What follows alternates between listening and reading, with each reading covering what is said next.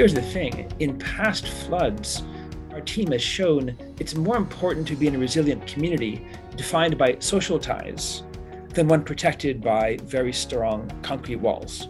So here immediately, we think about resilience, we think about mitigation of climate change. Our first impulse often is to build what's most visible, to build things that you can point to as a politician, to build things that there's a political economy for. But it could be, and I think we're trying to make this case now strongly in our research, that what really drives resilience has really nothing to do with the physical structures in which you live, but rather the social infrastructure and the civic infrastructure in which we're engaged. Welcome to Asia and Washington, the podcast examining key questions animating debate in DC on the Indo-Pacific region. I'm Jada Frazier, here with my co-host Audrey Reinecke, recording in Washington, D.C. at the Edwin O. Reischauer Center for East Asian Studies at Johns Hopkins SAIS. You can find a transcript of today's episode on the Reischauer Center website at www.reischauercenter.org/podcasts. Today we're joined by Dr. Daniel Aldrich, Professor of Political Science, Public Policy, and Urban Affairs, and Director of the Security and Resilience Studies Program at Northeastern University.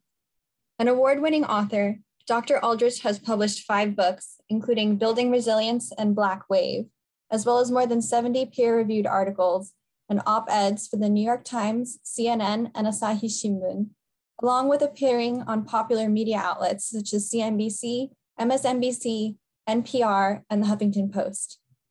Dr. Aldrich has spent more than 5 years carrying out fieldwork in Africa, Asia, and the Middle East, and his research has been funded by the National Science Foundation, the Fulbright Foundation, and the Abe Foundation. Today, we'll be speaking with Dr. Aldrich about the important role social ties play in disasters and shocks. Dr. Aldrich, we're really excited to have you on the Asia and Washington podcast today.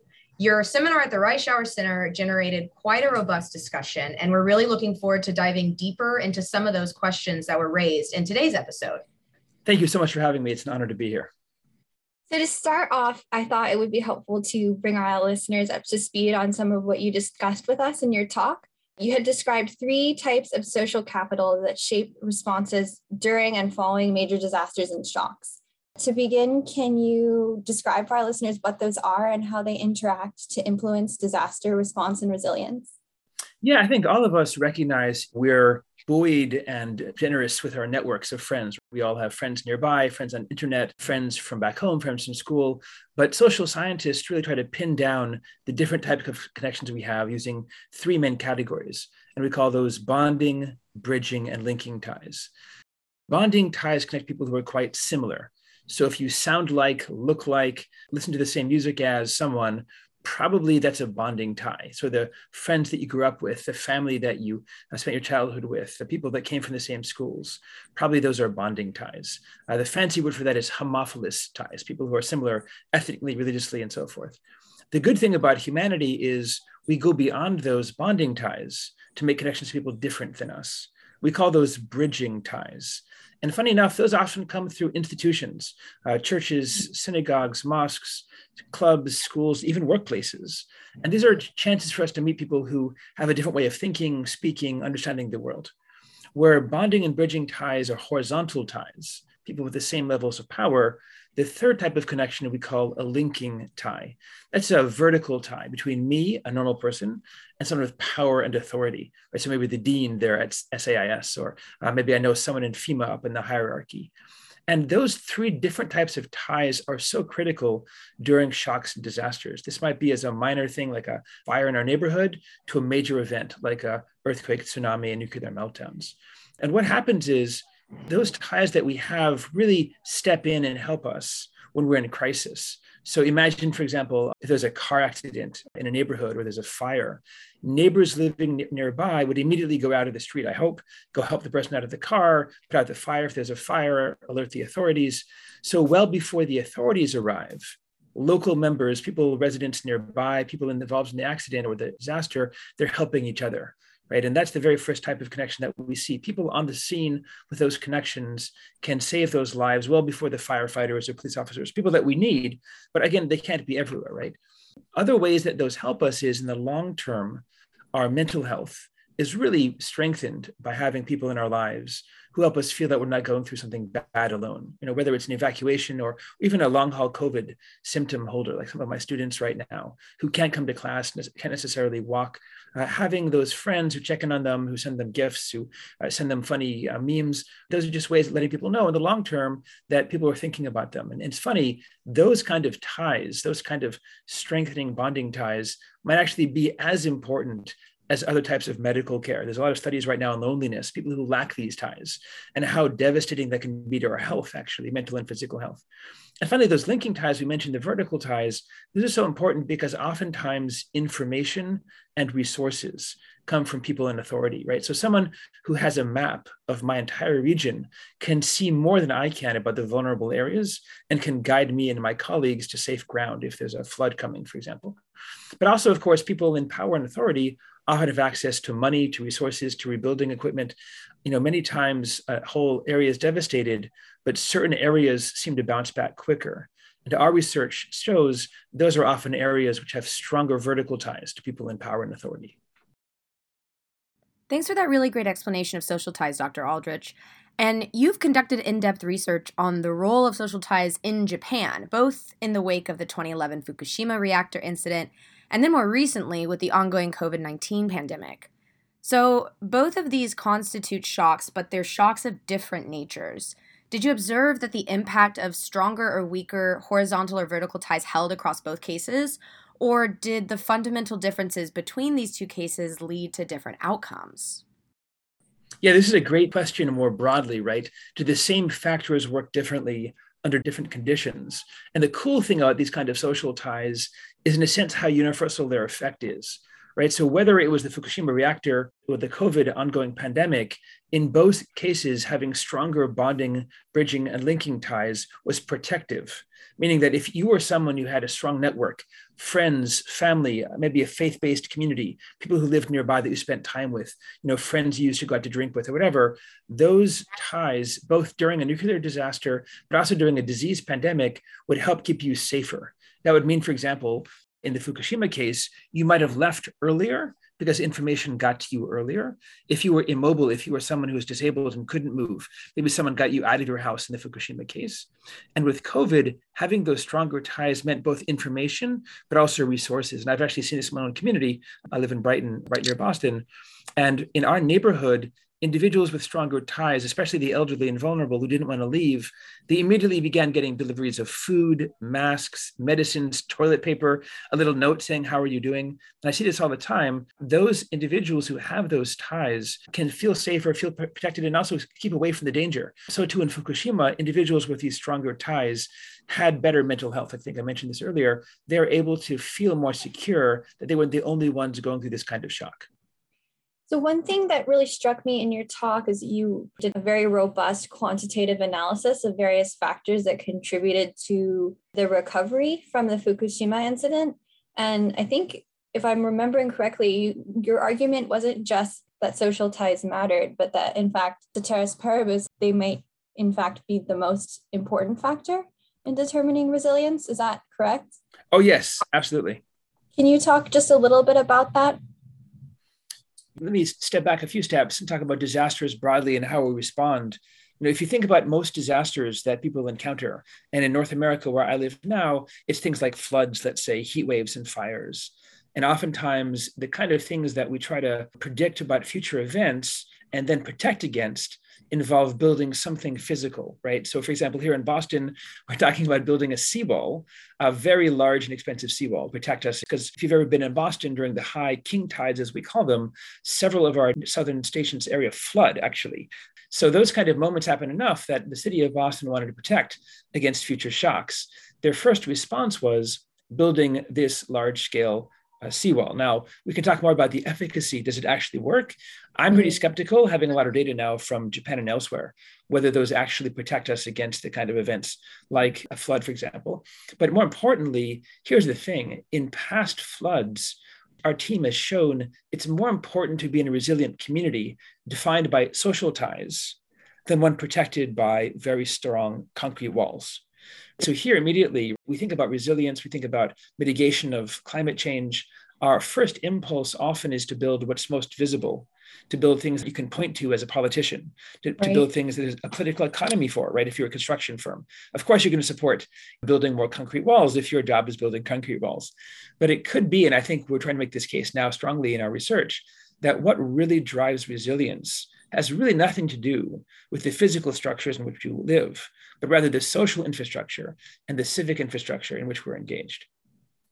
That's a perfect segue actually into our next question, which has to do with what are the strategies that you have identified for developing and fostering horizontal ties, and what role can or should the government play in those? Yeah, this is my favorite part about my job because, of course, disasters, unfortunately, are all too common. Pretty sad, honestly, that our societies continue to face shocks that were, in a sense, preventable, like the COVID deaths we're seeing right now. So, yes, there are a number of ways societies can build stronger social ties. Again, this web, this fabric of society that helps keep us safe. So the first always goes back to Mr. Fred Rogers. And when I was a kid, every morning I would watch his show, and he encouraged us all to be good neighbors. And the simple reality is, if you ask most people, whether it's Tokyo or Bangladesh, do you know your neighbors? Can you name them first and last names? The reality is most people can't name those neighbors. And here's why that matters. Those neighbors will be the first on the scene if there's a flood or an earthquake or a fire or a heart attack. You need to be able to trust people that you live near to get their cooperation during that shock. So Mr. Rogers told us to be a good neighbor. Thanks to our lab's work, Australia now has a Neighbor Day. Because of the number of shocks Australia faces, they know that they can't protect against all of them with physical infrastructure, roads, bridges, walls, but they need to build a society that will work together. So that's the first thing, Mr. Rogers. The next kind of idea we can think about is at the neighborhood level, and we call these the Neighbor Fest Party. And right now, San Francisco will give you $5,000 every year to hold a party in your neighborhood. Not because they like parties, they might, but because they know there's big shocks coming in the future. They know there's an earthquake coming. And they can't retrofit every building in the city to be safe through that major shock. But what they can do is make sure each block, each area has people who can work together and be ready to go. So that $5,000, that party, we have to organize that as local residents. Someone's got to bring the guacamole, someone's got to get the speakers, someone's got to get the kids' events. Just the fact of organizing itself requires building these kind of ties. Then think more broadly beyond the neighbor and the neighborhood to the city. Most people now, I think it's something like over 2/3 of the population is moving into cities. So that means we need to have cities that encourage the creation of these social ties. And by the way, Jane Jacobs, she was brilliant, and she knew this 70 years ago. She fully recognized that cities have to be organic and spontaneous, meaning it cannot be that you tell people, here's where you play, here's where you work, here's where you eat, sort of the high modernism that we tried in Brasilia and other places in Brazil. Real cities need to have spaces for interaction. We call those spaces social infrastructure, which is a fancy way of saying a space anyone can go to and meet someone they haven't met before, or meet a friend of theirs, right? So think about parks, dog walking areas, libraries, outdoor spaces, patios, beer gardens, right? And really beautiful, amazing cities. I'm thinking right now, I just had the luxury actually of spending some time in places like Panama City, actually last week. Before that, I was in Rotterdam. Before that, I was spending some time in Denver. All of those cities feel comfortable because they put a lot of work into places like parks, outdoor spaces, open amphitheaters, dog walking areas. So it's not just a concrete jungle, but it's a place where you bump into someone you've seen once or twice. You can meet a neighbor of yours for lunch. You can take a walk outside and feel safe. You're not going to get mugged or hit by a car, right? You can ride your bike without fearing you're going to get in an accident. That's the third thing we're designing right now, is social infrastructure. Two more things that we've tried and also have worked. One is simply increasing civic engagement and democracy. We want people to be involved, not just in voting, which is the most obvious of things we should get more involved with, but every meeting on zoning or school board. That's also building horizontal and vertical ties.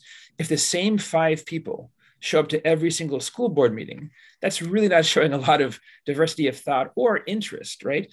We need more of us to be involved. So our lab is trying to make those meetings more accessible and more interactive. One last approach we've had has used what we call community currency or time banking, right? Again, we want more volunteers, we want more people getting involved in communities. Oftentimes people tell us, well, I would get involved, but I'm so busy with my whatever. So oftentimes a way to get around that is to say, look, if you volunteer for an hour here in Boston, we'll give you 10 Boston dollars, or in Ithaca, New York, it'd be 10 Ithaca dollars, or in Onagawa, Japan, it'd be 1,000 Onagawa yen. And those are currencies that cannot be taken to national chains. they only work in the cities where they're created. And then they're only taken by local mom and pop stores, farmers markets, bodegas, right? It's the small local businesses that we want to support. So I volunteer. I'm getting out of my house, spending more time with the community. The community gets my labor. And then I get paid in a way that also circulates locally. All of these things I've been talking about, community currencies, civic engagement, time banking, all that kind of stuff, all of them have been proven in the field to increase trust and interaction. So oftentimes I talk to people and they say, oh, I think it's a great idea, but my community is we're so not connected. We're so, disparate. We're all students, whatever. They have all these reasons. They believe that they're not engaged. And I show them, no, it's not actually true. We can build and recreate and update all of these kind of things. None of them are set in stone.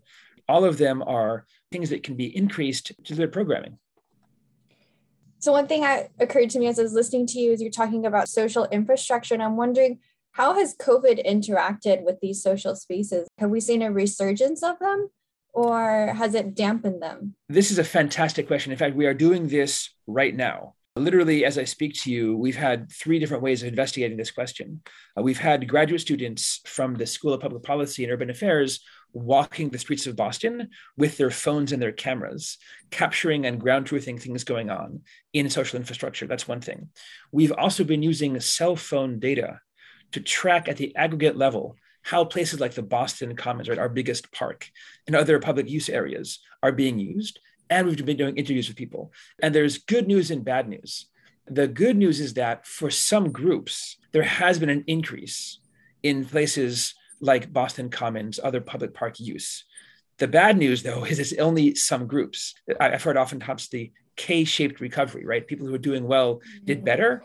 People on the bottom leg of the K, unfortunately, doing worse. And this is another example. People who had white-collar jobs, better paid jobs, had the free time, had the flexibility to take a 2-hour walk in the park with their dog, or to meet a friend outside for coffee, or to do yoga in the park.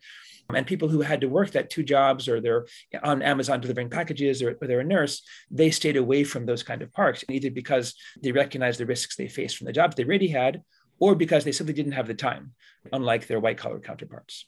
So what we have seen is an increased use of these spaces, but unfortunately not in an equitable kind of way.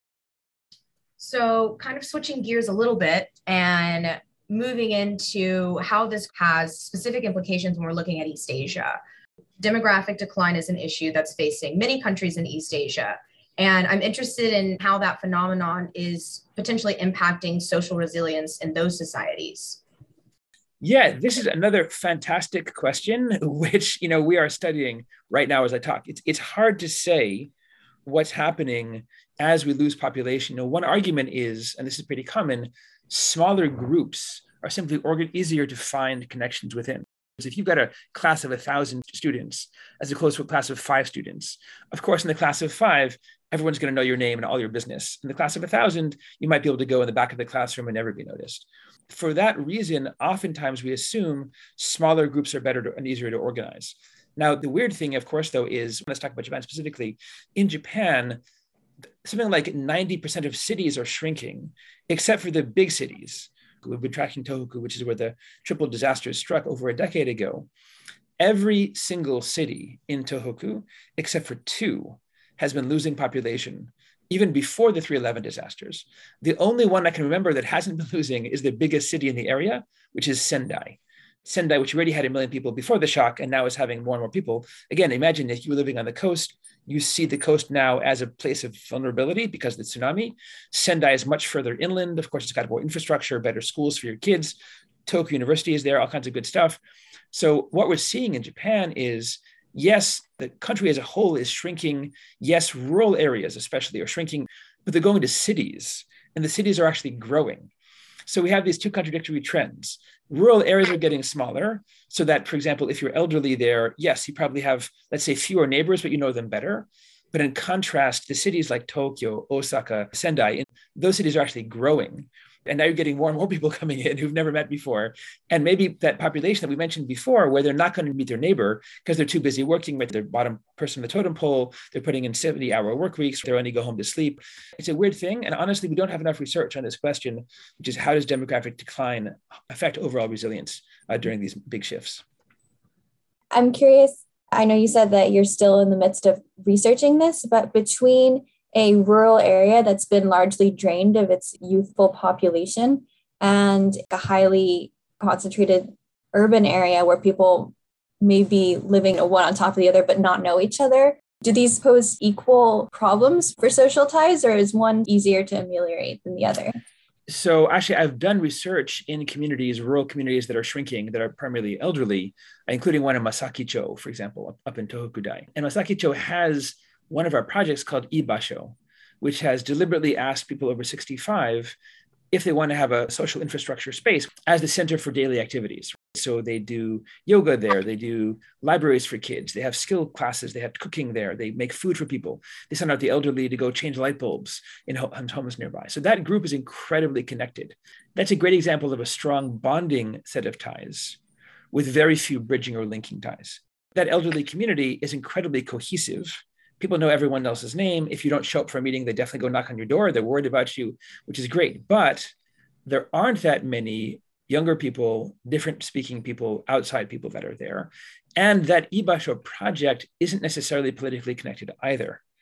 Let's go look at Tennojiku in Osaka or Hiro in Tokyo. Those communities, in contrast, are much more heterogeneous. You may have foreigners there. You may have people from different ethnic backgrounds, like Burakumin, for example, or Zainichi Koreans, people who've been there for 10 generations. You might have more people going to international schools. You might have businesses catering to a broader population. You have a halal population, for example. In an urban setting, you have more heterogeneity.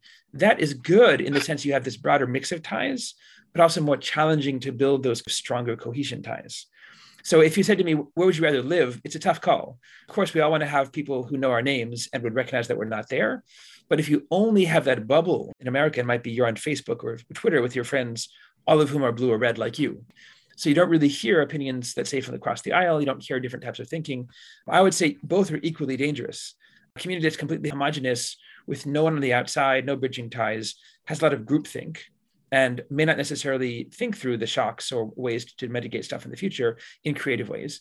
In contrast, a heterogeneous group may not necessarily be cohesive yet, but on the other hand, there is a lot of external wisdom, broader ties, and more diversity there.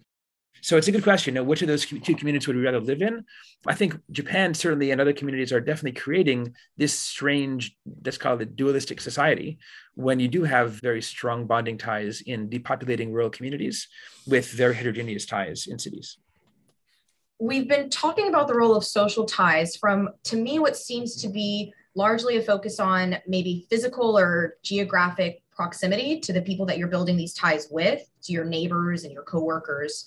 So I'm interested in what role, if any, do you see social media playing in the establishment or maintenance of social ties? And do these kinds of social ties help provide the same levels of social resilience?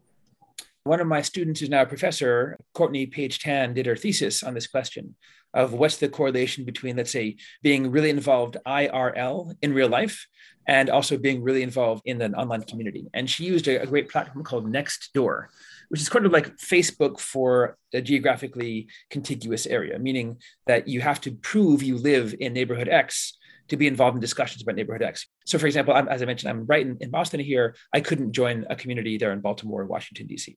My hypothesis was if you're super duper involved in real life, probably you're not going to be the most online person, right? You're not going to be the person sending out links to friends or joining online Slacktivism and press this button and help me raise funds. And also conversely, if you're really involved in an online community, maybe you're ignoring your local community. And I was wrong. Actually, that's very wrong. She proved very well that people who are really active in real life, in their neighborhood, handing out flyers, delivering foodstuffs, making masks, giving blood, are also really involved in virtual communities, making those same kind of connections. And actually, she showed that in communities with higher levels of online engagement, we also could predict high levels of rebuilding after a shock. She used some of the hurricanes happening in Houston back in the late 20 teens to show that those communities where we had online engagement also got their building permits faster because, again, they exchanged information, they worked together, they helped each other collect debris. The challenge, though, of course, is an online community when the power goes out here and your batteries in your phone are about to die, or there's a flood in your community and you need someone to get you a canoe or a kayak or an inflatable boat. If I've got friends in Japan, they can feel sympathy for me and they can send money, but they can't send a boat to me in the hour that I have left before the waters overtake my house. Similarly, if someone's having a heart attack nearby, it's great to have an online group of CPR knowledgeable friends, but unless I've got someone nearby who can do chest compressions, it's not going to help the victim with the heart attack. So I still remain a little skeptical, especially since so many of us spend a lot of our time online, and so many of our connections nowadays, of course, are deeply embedded in the ability of people to connect online. So much of our stuff, our schooling is online, for example. Taxes, businesses are online, forms are online. Since we spend so much time online, I do wonder, are we not meeting as many neighbors though? Are we not making those broader connections locally? Are we spending less time at the park because we have our phone?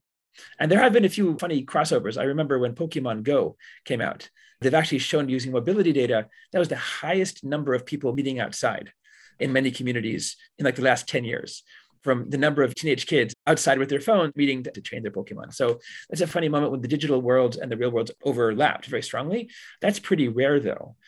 If you could design a platform or program or an app where people would use that to connect and then meet in real life, that would, I think, be the ideal moment, right? Because then you're meeting people who live nearby, same interests, whether it's wine tasting or dog walking. But then when that bad thing happens, that you know that neighbor 2 doors down who can help you out. Have you heard that Seoul has actually proposed that they're going to input this new metaverse idea in terms of their municipal whatnot? So like if you want to meet with someone at City Hall to discuss something having to do with your district or whatnot, they're now going to be hosting that in this augmented reality metaverse area. Have you heard this? I have not. That's fantastic. Again, simple reality is people who are younger tend not to be involved in these sort of civic engagement stuff, often because they're starting school, they have jobs for families. The older you get, typically you think about the garbage pickup, school taxes, those kind of really boring but critical issues. So I think that's a fantastic way to cross them over. So I guess what you're telling us is not that social media is inherently bad. It's just when your only social ties are in the digital realm and you don't have someone who can be that physical first responder, that it becomes a problem. Exactly. Yeah. If you exclude the creation of those in real life communities by the work that people are doing in your online communities, then we're in trouble. Hopefully, people are finding a good balance, like we're discussing now, where they can still be that Pokemon hero, but also get out to City Hall or take a walk in the park.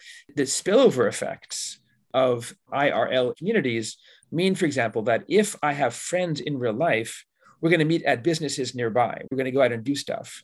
So that's also a spillover to businesses. Businesses often worry, like if we make it harder for cars to come nearby or make it pedestrian traffic, will I lose business as well? Of course, we want people to be seeing their neighborhoods as active, lively, and a place where you want to stay. So the more that we can do to build these ties, the more spillover people go to get coffee. Oh, I can go now get a movie together. Maybe I'll pick up my dry cleaning nearby. So the spillover effects here are no more than just getting us ready for disasters. They're building communities where you want to live, work, and play. So you've given us a lot of really fantastic ideas on how to foster these horizontal, the bonding and bridging ties. But I'm curious, what about vertical ties? Can they be cultivated in the same way, or is it a matter of you either have them to leverage or you don't? In the studies that we've done so far, oftentimes it was pretty random if a community had access to that powerful person pulling levers of power, whether it's in Washington, D.C. or in Tokyo. You can imagine, for example, if you were living in Nevada and Harry Reid were your representative, as opposed to, let's say, a very small person from Massachusetts no one's ever heard of, that was where you're born, beyond your control. I have seen attempts to build vertical ties deliberately. For example, when I was in India, a number of the governments actually flew in communities to meet with people they'd never actually seen, who are their representatives in the legislature and in local government, which is a great way to do it. So again, rather than making local people wait for your visit, you bring them to you to show you what the kind of stuff that you do. The flip side to that is, what if the powerful people embed themselves back in the community? Of course, we know most politicians have a home office, as we call them. What we've actually seen is a little bit different. These are agencies who go into the communities that they serve. And rather than waiting for a phone call, let's say, and someone asking, can you please give us X, Y, and Z? They've actually done the opposite. They've gone and sat in those local meetings, whether it's a school board meeting or a 4-H club, whether it's the Moose or Kiwanis, and they've just been there so long that they've been able to build trust and connection. This was what I actually saw in New Zealand. They're in Wellington. Their whole plan inverts the typical top-down communication strategy. They are the ones who go out and figure out what's going on in local communities. So as we get near the end of our conversation, I thought it could be interesting if we zoom out a little bit. I'm interested in your perspective on whether different political or economic structures, for example, democratic countries versus authoritarian countries, communist versus capitalist societies, if the differences between those kinds of societies would better lend themselves to the development of certain ties, or alternatively, have you noticed any differentiation across cultures vis-a-vis social ties, or trends that you've observed are more or less universal? Yeah, actually, this is a really fascinating question. I had a student from Venezuela who described the incredible crisis that country's been going through over the past few years, literally as prices have skyrocketed. People have fled the country from Venezuela to places nearby, whether it's, for example, Trinidad and Tobago, Panama, other places. And he described how, as a result of not being able to trust the government, communities began to trust each other even more. In a sense, because the police often, at least as he described them, weren't that able to respond to calls, local communities organized their own, let's call them community watch patrols. I heard the same thing, by the way, happening in Haiti after the earthquake there, when in a number of cases, the people who were helping keep people safe were not uniformed first responders, but rather community members. So in both those cases, state failure really pushed civil society to do more, precisely because they could not rely on them. So does that mean, for example, in a country like Germany or Japan or America, people are less active? Not necessarily, right? Because there's more political representation. It's more of a political formal channel. If you think about the Sunrise Movement right now, or Extinction Rebellion, those kind of groups that are really active in a number of areas, or back in the area when AIDS was first coming out, right? ACT UP and other groups. So again, there are different channels. I'm not sure we know enough right now to say societies X, Y, and Z produce difference. I will tell you that there's a study of what happened in more authoritarian countries. And what they found was basically negative interactions with the government reduced overall trust. So for example, if your community were hit by a disaster and the government said to you, well, sorry, we only support people from our political party, or sorry, your group's no longer in favor with us. And this actually, by the way, also happened a little bit in Japan. People overall lost confidence in the government. And again, that is to say, they did not see those vertical ties as producing what they wanted, and then focus more on the horizontal ties. So I think, yes, it's a great question. I think the broadest answer I could give, which is accurate, would be definitely negative interactions with the government push people away from trying to get the vertical ties toward more supporting the bottom-up horizontal ones. And especially in environments when we have this tremendous amount of shock and challenge and inability to really get a good response from the government, we're going to see a stronger response from civil society. Well, thank you so much, Dr. Aldrich. Before we end our conversation, we did want to ask one last question on a different line of thinking. And that is, many of our listeners are students and are young professionals. And it's a really great opportunity when we have experts on our podcast to be able to pick their brain on what advice would you give to students and people in the field that are just starting out, that are interested in pursuing a career in East Asian studies? Oh, that's a great question. First of all, please do. I'll start with that. We definitely need more experts. And as probably many of you all know, learning Korean, Chinese, Japanese, any language really beyond the Romance languages takes a lot of time and background. So don't be discouraged. I think that's an important part of this. So that's the first thing. So don't get discouraged, keep in the program. Second thing is find a mentor. And we're incredibly lucky. We have tremendously strong mentors at places like Johns Hopkins, for example, places like George Washington, other schools there in Washington, D.C. area. So find a mentor who can encourage you and guide you. And then I think the other thing to do is fail forward. Don't be afraid of taking risks. I think COVID has pushed a lot of us sort of back into our shells, especially since travel has been shut down. And there are a lot of things we can do, right, even under COVID, in terms of apps that help us learn Japanese, or Japanese conversation tables, or online events, or watching the news, or being involved in local events. So even as we feel this sort of conservatism and this maybe a little bit anxiety about getting more involved in stuff, this pandemic life we have now probably will be the future for some time.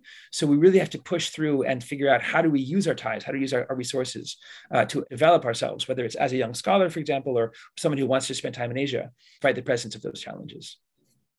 Thank you so much. It's truly been a pleasure. For anyone listening to hear more from Dr. Aldrich, you can find him on Twitter at Daniel P. Aldrich. Dr. Aldrich, we look forward to hearing more from you in the future. Thank you so much for having me. It's been an honor.